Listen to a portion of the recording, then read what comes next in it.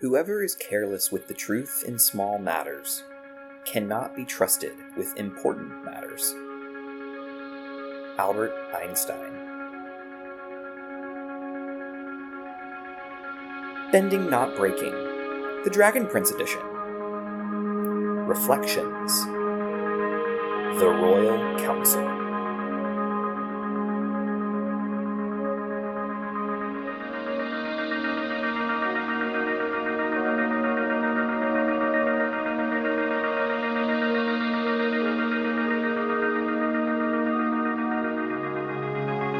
Welcome back to another episode of Bending Not Breaking. This is another mini episode where we are focusing in on the reflections that have been published recently for the Dragon Prince leading up to season 4. And here they come. We have the next one on our list, which is the Royal Council. And we get a chance to lean into Ezran's story a little bit and learn more about what's going on here. And this, I gotta admit, is one of my favorites. We heard that Devin's favorites, Devin likes them all, but this is one of my favorites. But I'm really just curious about how this came about. Like what brought on this story? So this one, I will actually give credit to my husband. When I said early on in the big overview episode that we sort of like had some internal brainstorms. Chris brought a couple just completely already formed to the table. This one was a pitch that Ian had where he was like, what if we talk a little bit about Ezran's crown for an Ezran reflection? Because it is something that is touched on in season 4, but just giving it a little bit more space to breathe in its own little story, I think was a really, really good idea. So he was like, what if we do a story about Ezran weighing like the decision of what to do? That leads to him making the crown. So thank you, Ian, for the cool idea. That's where it came from. And then the other thing that was, we really wanted to feature Bait and Zim, even though we can't really give them like their own reflection because it's a little hard to write. Like, I mean, I guess we could, but we just didn't immediately have a good idea on how to sort of represent either of them as like a prose POV character. So it allowed us to sort of like have Ezran thinking through his feelings in the way he knows best, which is through his animal companions. Yeah, I love it.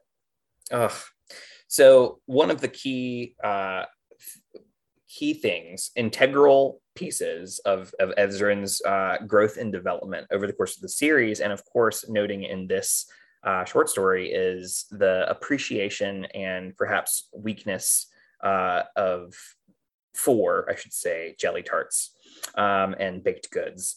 And so I'm curious, I want to lean into this really quickly around, like, if you had to heist a baked good and you were going to heist it for your small council, what baked good are you going to heist? I'm stealing the donuts. Donuts. I'm taking the donuts. Are you like a baked donut or a yeast-filled donut or glaze? What's your donut? Simple glazed is actually really good. I don't really like the ones with sprinkles, but I'll take them. The ones that I'm going to leave, in fact, I would take these and plant them on my worst enemy as evidence, are the filled donuts. I can't stand them. I don't like them. No, I don't like them being something inside that's squishy. I can't do it. Can't do it. I'll steal everything else, but well, you can give all of them to me. I don't need to be the enemy here. I can just accept them willingly. Well, it depends on if somebody's noticed my crime, and was chasing me. Then I'd be like, yoink. Got it. All right, so we're heisting donuts, and then Devin, what are you heisting? It's not easy to heist because it's not like a baked good in the same way, but can I say sticky toffee pudding again? I'm obsessed with this stuff. Sure. Again, it's a British dessert. It's made out of like dates, but like when you eat it, you wouldn't really know because they sort of just become a sugar for the cakiness of it. And then you cover it in like molasses, and it's so good. And then in the UK you pour cream over it, and so it kind of gets all like saturated and soggy.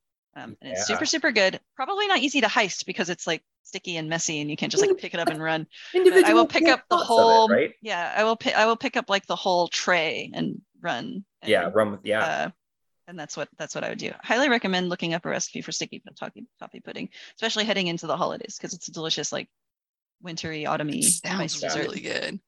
Please Can you put it in tarts? Could it be good like in a I don't think you could, because you could without the cream, do like the molassesy stuff. You could probably make a tart out of it, but I guess I'm like hungry right now. I'm just like, I really want some soup.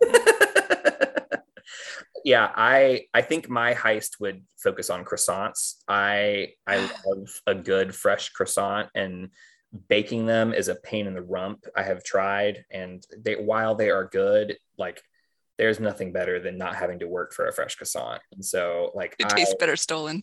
it does. So that would be I could Ocean's 11 some croissants for sure. So we've got the fun in there, but now I'm curious. The theme for this episode for me that I read into it was this idea of integrity, and this not only this is my value. So it's not just professing something, it's practicing it.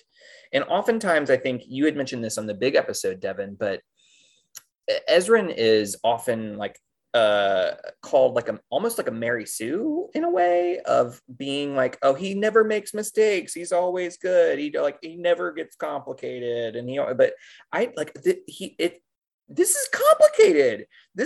He is constantly having to make really tough choices, and this idea of living into your professed values by choosing and critically thinking about what you've inherited, even going back to our last episode on inheritance, right? Thinking about inheritance, and Ezran has inherited something that is symbolic of a certain way of leadership.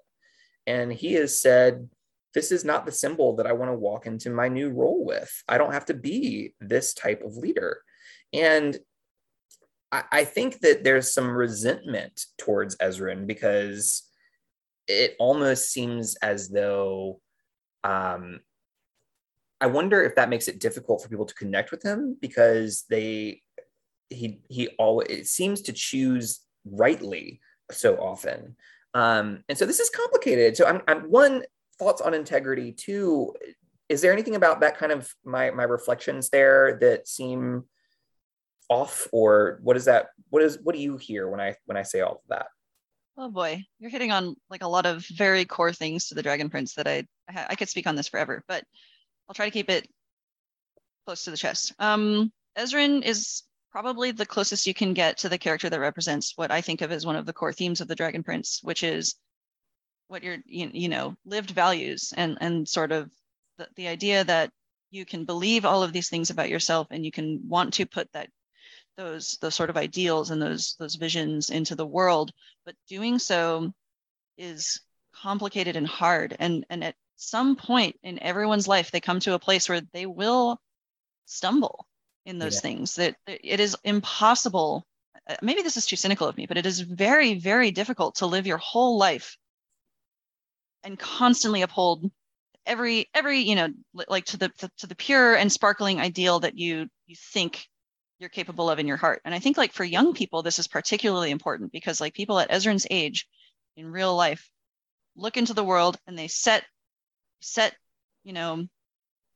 affirmations like, I am going to grow up and be a good person. I am going to bring goodness and kindness and care into the world in a way that, I just see adults failing at.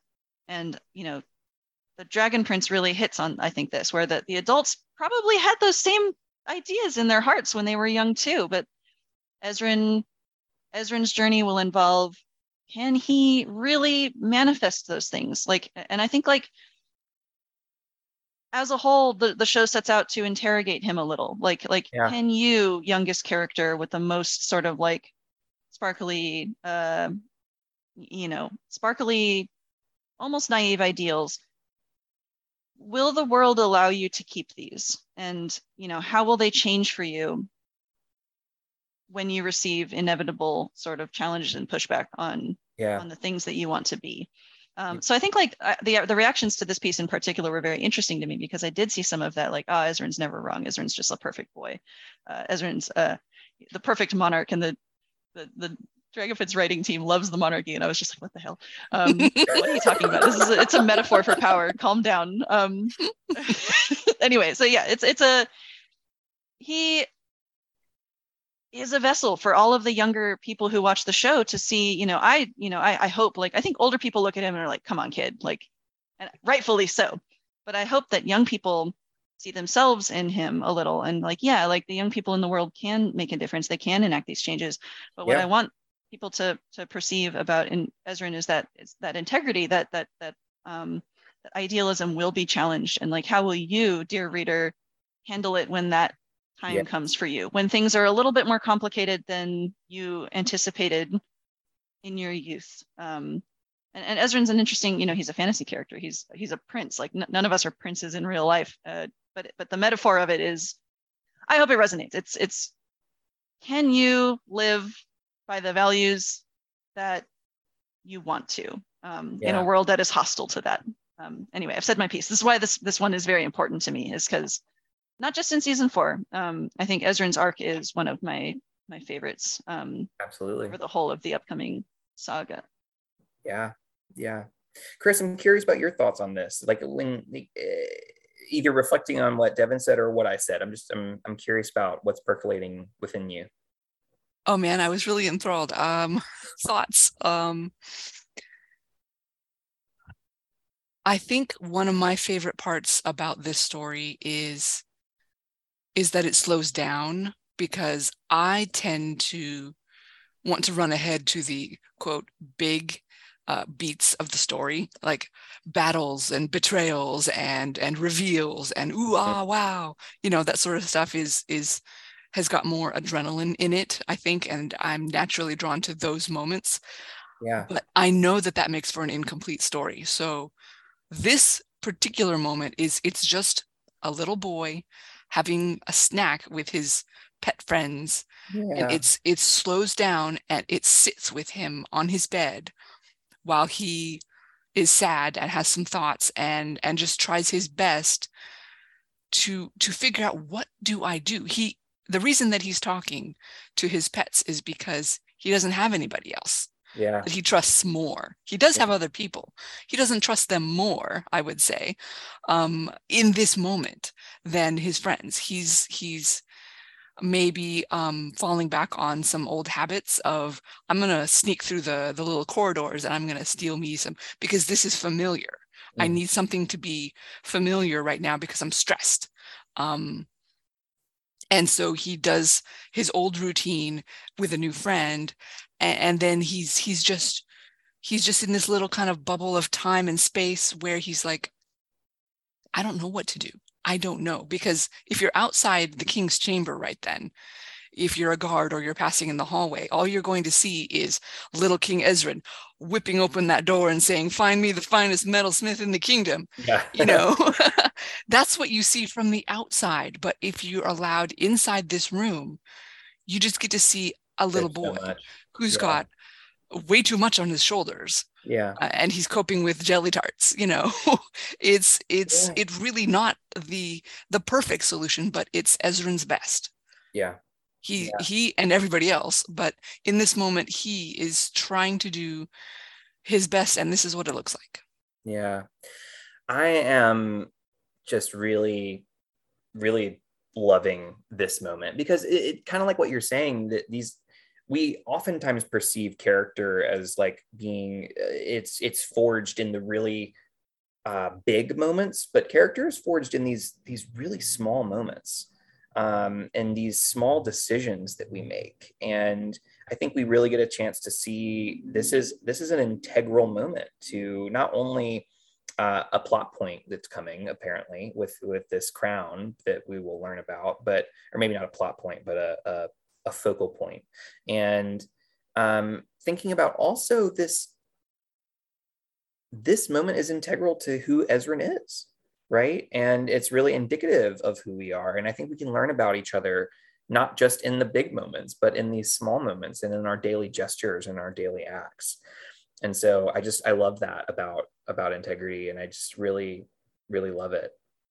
It's so hard. It is hard to live with integrity, and it requires a lot of internal perspective taking, right? It requires looking in, and we see Ezran doing that. And I think Ezran, despite his age, or perhaps even more so because of it, gives us something to say, hey, if this is so ideal, why don't I do it more? How do I live into what Ezran is teaching me? And that's something that I like. I don't think it requires that even of a child. I'm sitting here going like, how do I be more like Ezran, right? What can I do to live into this kind of to live into that amount of integrity? That's just a huge thing for me. Ugh. Oh, it's so big. Okay.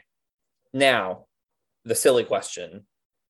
What in your house, what item would you turn into your crown, right? What in your household would you, and you can go the symbolic route and pick a symbolic thing that you would want to transform into your crown, or you can just go like, I need to get rid of this. Like, but like, what in your house would you turn into a crown so that you had a crown worthy to bestow upon your head?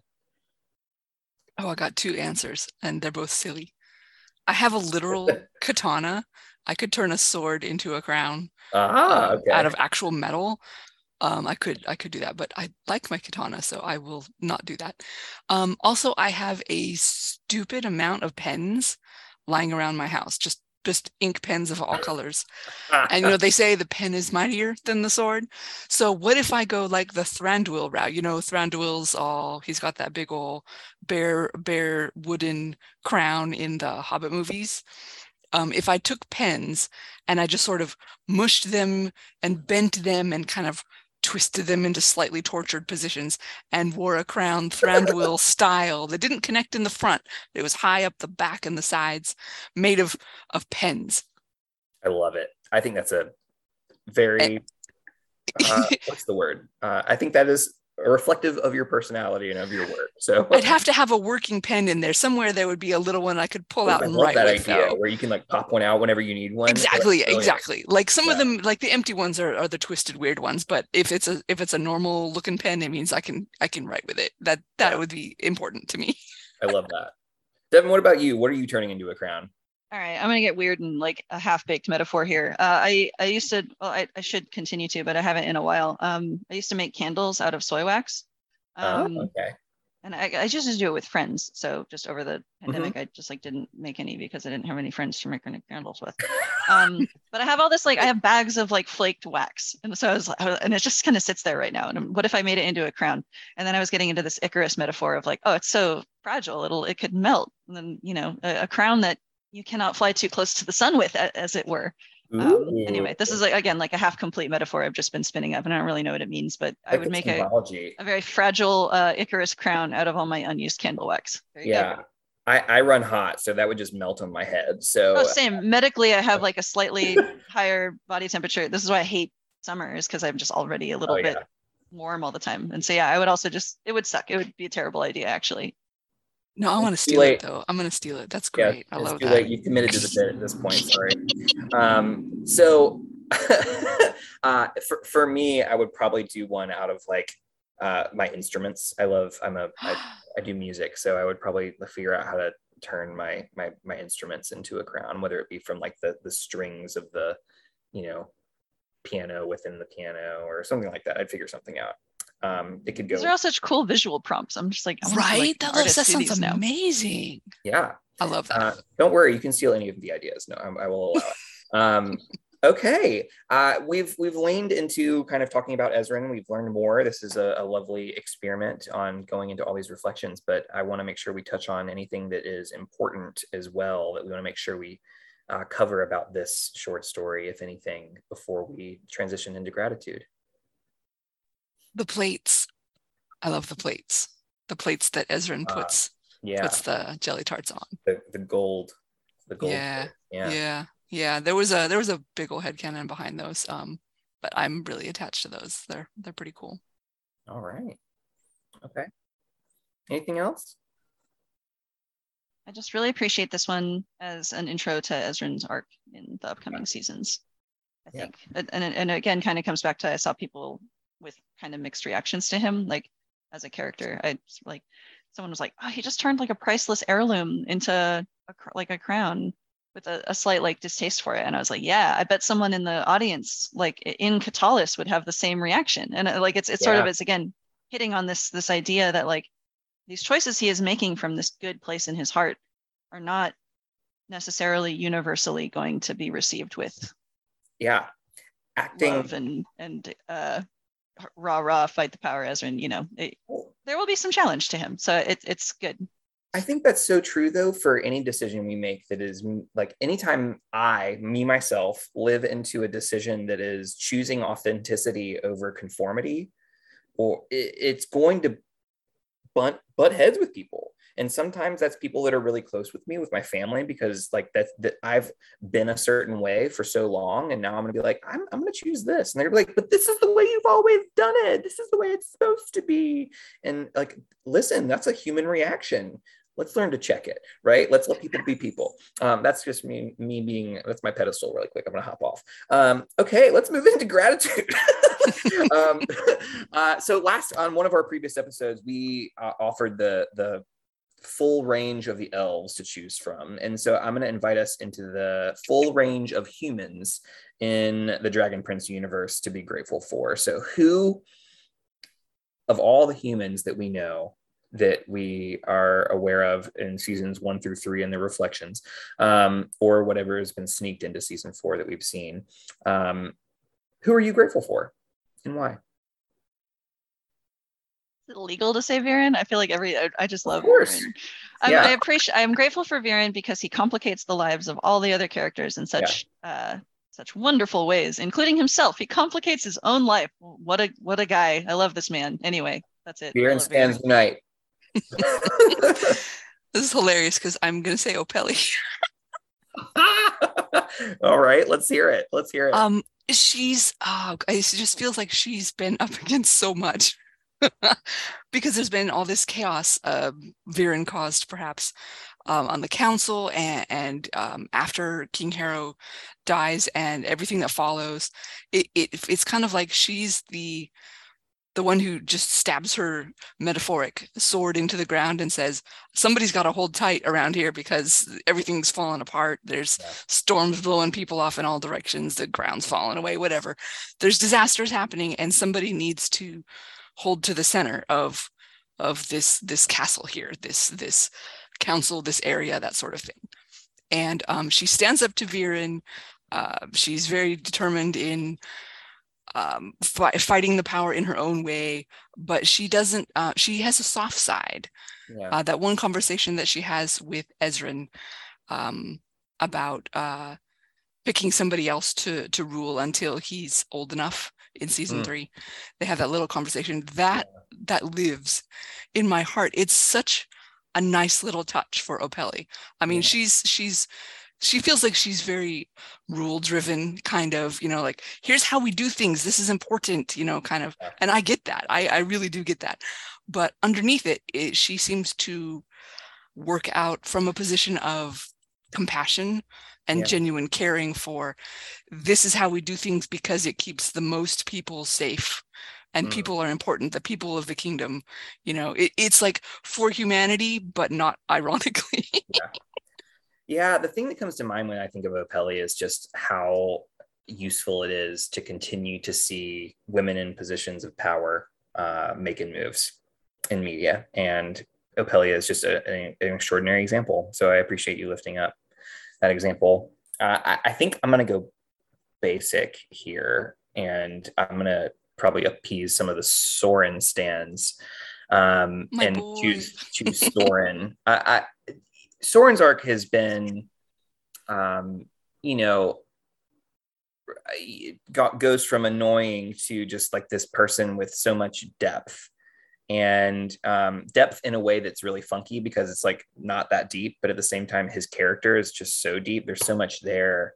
And I just love it. He makes me laugh. He makes me tear up. He gives me all the feels in a way that I just really appreciate, and it just teaches me again how to appreciate difference, how to I'm really grateful for Soren's character and what Soren's character has offered me. So this has been a journey. This has been a wonderful to do. We have successfully reached the end of another mini episode, everyone. And so keep in touch. We will continue to do as many as we can. Until next time, be well and do